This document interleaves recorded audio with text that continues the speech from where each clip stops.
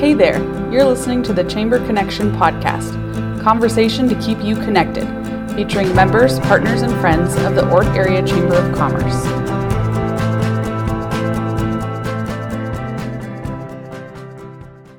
The opera is not something that is typically synonymous with rural Nebraska. Usually when we think of the opera, we think of a larger metropolitan area, maybe like New York City.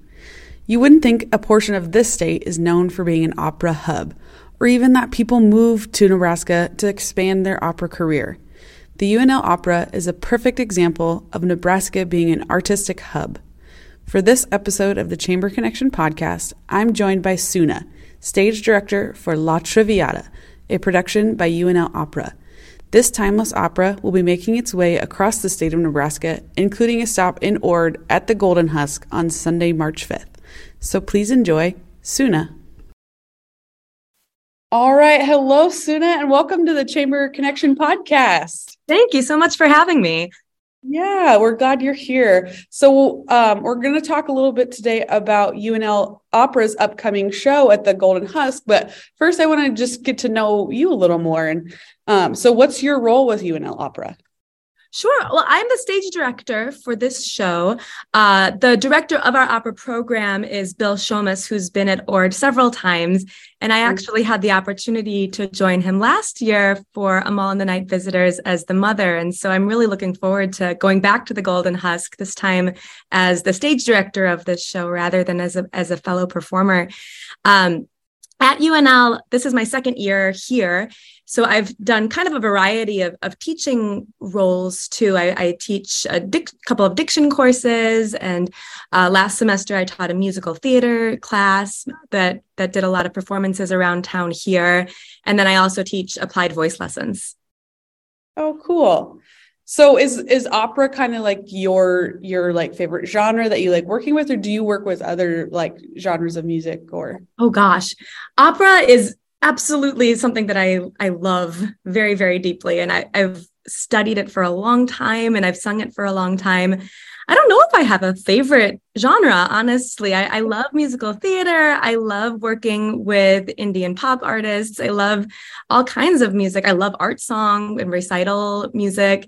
So opera is very near and dear to my heart. And this is one of the biggest productions that I've gotten to be a part of in this capacity. And so that's really exciting for me to also be able to be a part of all of the the other kinds of art that are involved in opera. That's something that I think is really unique about music theater in general, is that you get to work with visual artists and with instrumentalists, and you get to work with all different kinds of singers and character development and their acting and things like that too. So you're really bringing all of the arts together into one with something like this. So that's something I think is really special.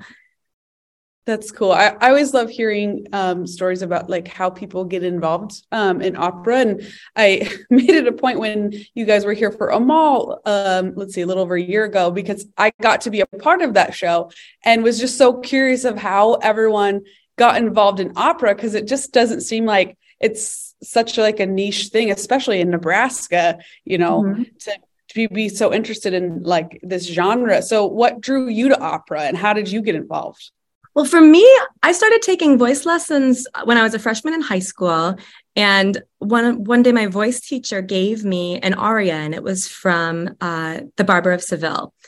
And it had all of these fast notes, and I was really excited about the challenge. And then after a couple of weeks of working on it, she pointed to the music and she said, in this part here where the melody repeats, you can do whatever you want. You can ornament it and you can make up your own melodies. And I thought that was just the coolest thing, that opera singers got to be kind of improvisers and on the spot composers at the same time. And so for me, the challenge of being able to be creative on my feet and also explore all of the things that my body could do, opera singers are able to sing and be heard over sometimes an 80-piece orchestra. And it's amazing what these two little bits of muscle are capable of when you know how to use it in artistic and efficient ways. And so that's what really got me hooked, I think, was being able to sing that aria and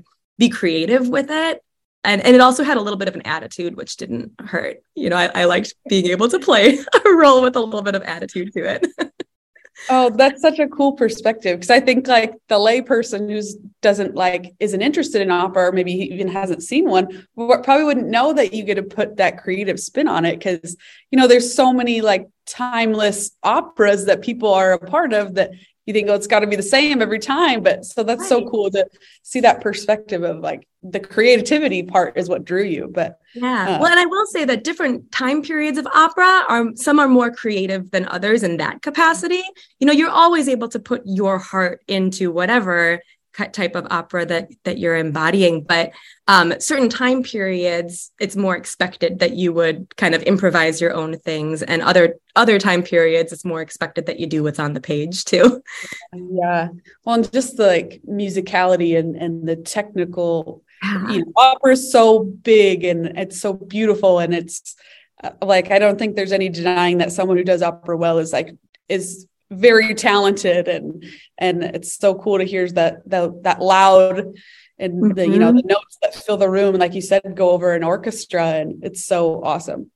So did you grow up in Nebraska? Or I always love hearing like why people choose to pursue like an artistic venture as a career in Nebraska, because I don't think many people think that it's possible.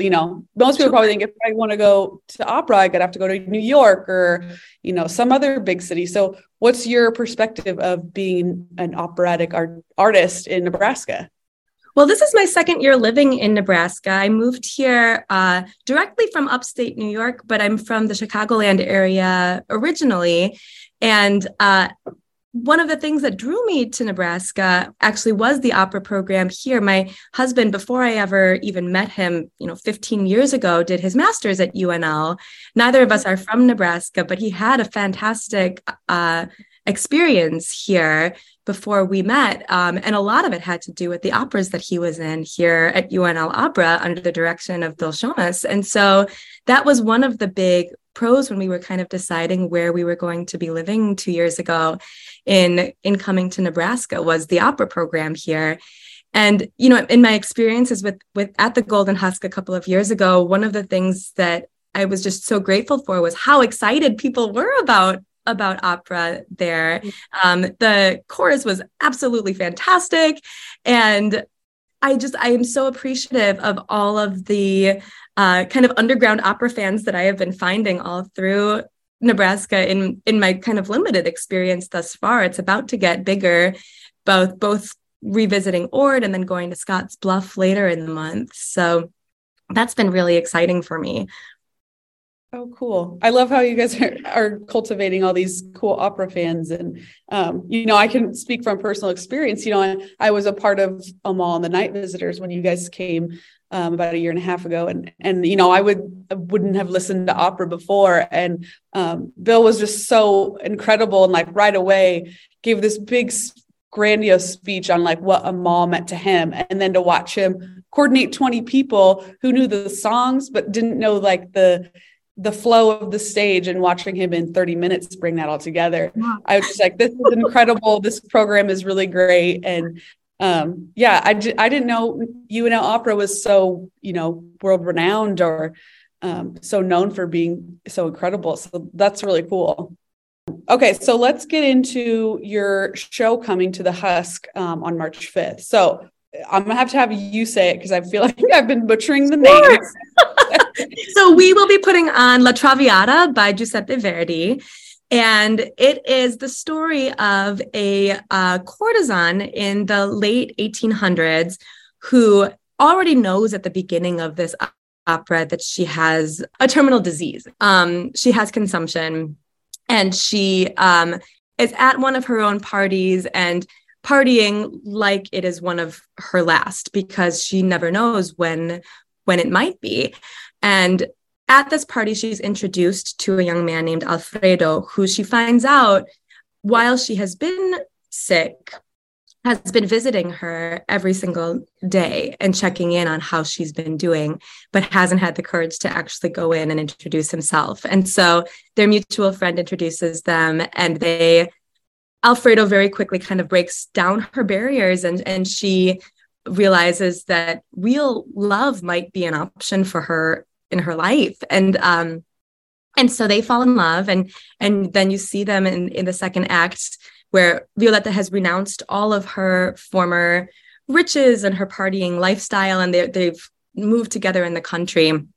And they are presumably kind of happily ever after until Alfredo's father shows up when Alfredo is out and says that he has another daughter who is engaged to be married, and the family won't allow the marriage, knowing that her brother is with Violetta, who has had this previous life of sin, quote unquote. And so he asks Violetta if she will sacrifice her relationship with Alfredo for the sake of his family. And they go back and forth for a long time. And eventually Violetta realizes that she will die very soon. And this is something that she can give to the person that she loves. This will be her legacy. And so she decides to leave him, but agrees not to tell him why. So the whole second half of the opera is people kind of grappling with this decision, and Alfredo not understanding why Violetta's left, going through all of these stages of kind of showing the worst versions of himself through his processing of this. And there's lots of drama. There are lots of big glitzy parties and fights and reunions. And in the end, it's a very tragic ending, but it's also a very heartfelt ending that I think a lot of people will connect to in terms of how we want to be remembered and what types of love we prioritize in our lives. And all of it is against the backdrop of this just completely beautiful music. The score for this just really tugs at your heartstrings, and all of these melodies that come back in these really meaningful ways throughout really just go directly to our hearts and our emotions. And so this is one of the most popular operas of all time. I think if you look at the statistics, it's like the second most produced opera in the history of all operas. And I think one of the reasons for it is because it's so universal. And we see this plot in all kinds of pop culture references too. So like Moulin Rouge, for example, is loosely based on La Traviata. The movie Pretty Women with Julia Roberts is loosely based on Traviata. In fact, she goes to Traviata in the movie. That's the opera that she goes to. Oh, so wow. there's a lot of parallels that we can draw to our lives too. But then it also is this totally escapist place where, we have these huge glitzy ball gowns and champagne and waltzing and things like that too. So it's kind of the best of both worlds. Oh, fun. That sounds like a really great show that a lot of people could enjoy. So can you tell us a little bit about the performers who are going to be in the show? Sure. Our Violetta is Margot Friedli, who was one of the mothers in the Amal and the Night Visitors this last year. I'm not sure if she went to Ord or not. I should have checked that before this, but some people may recognize her from this year's Amal and the Night Visitors. And then our Alfredo is Jae-hook Choi, who is in the second year of his doctorate. Margot's in her first. And then we have a reduced chorus and a reduced orchestra for this show because we're traveling with it. And so we've got about 15 people in the cast overall. And we have a string quartet with piano that's conducted by Michael Cotton, who somehow will grow 2 more hands and will be able to play piano and conduct at the same time. He's amazing. And so he will do that beautifully. But he's really pulling double duty in this production as the music director, conductor, and as the pianist for it as well. That's cool, because I think sometimes when you watch people like play an instrument, you're like, oh, they make it look so easy. I could do that. Not, and then to watch someone be playing an instrument and conducting, I can't imagine how difficult that's going to be. Well, and one of the really cool things about this production is that it's our first collaboration of UNL Opera with emerging media arts here at UNL. And so we've designed these sets so that they're super portable so that we can take them all over Nebraska, but also so that they're super versatile. So the way that the set is constructed, it's 3 blank panels that kind of look like double windows, maybe if they're just blank, but then they're on the back of them are projections. And so all of the sets will be projected images onto these panels. And so it can change from not only from scene to scene, but also moment to moment in some places. And so because of that, we actually, a couple of weeks ago, we went into the studio in Emerging Media within all of our hair and costumes and everything. And we did green screen filming. So we all did these certain scenes that I had in mind in front of a green screen so that the faculty member that is in charge of that part of our set can insert whatever she wants as the backdrops. And we can turn it into kind of dream sequences, or if we want a crowd of people passing through the window, for example, we can have that. I'm really excited about this part of it. I think it's going to be kind of groundbreaking for us, honestly. Yeah, that sounds really cool. Like, really capturing the audience with setting the scene, and even though the music and the acting and everything is probably enough to get you there, but just having a cool scene. Yeah, that sounds really amazing. So what would you say the audience could expect from a show like this? I think that the audience can expect a lot of big contrasts, a lot of really beautifully sad moments, and then a lot of really upbeat, festive moments, big grand opera at its finest, right next to some very, very intimate moments between two people. It really takes you in a lot of different directions in a beautiful way. And so I think that audiences can expect to be moved, to be entertained, and to be both transported and to find something that connects to them personally. Cool. I really like that.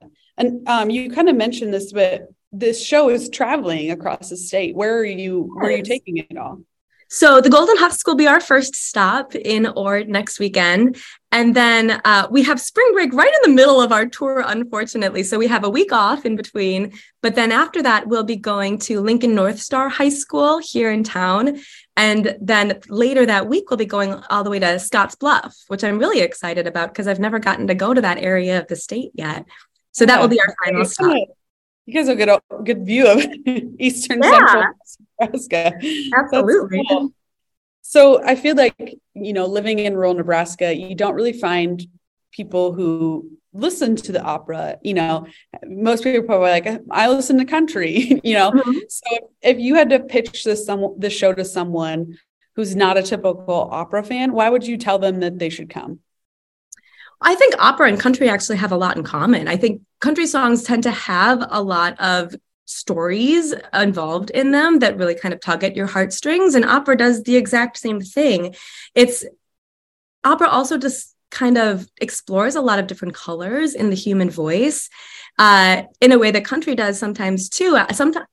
Sometimes those colors are totally on opposite ends of the spectrum, but other times, we both kind of colors require you to kind of have that ping in your sound. And so I think that opera has lasted 400 years for a reason. And it's because it's something that is really kind of direct, like a direct conduit to who we are. The people that first kind of developed what we think of as opera now developed it because they said that it was a way for us to have catharsis, to be able to show and process our emotions the way that they tried to kind of model it off the ancient Greeks, who were like, this is a cathartic experience. And I think that's still true. I think that both singing opera and listening to opera can be really, truly cathartic. It can be something that allows us to feel our emotions in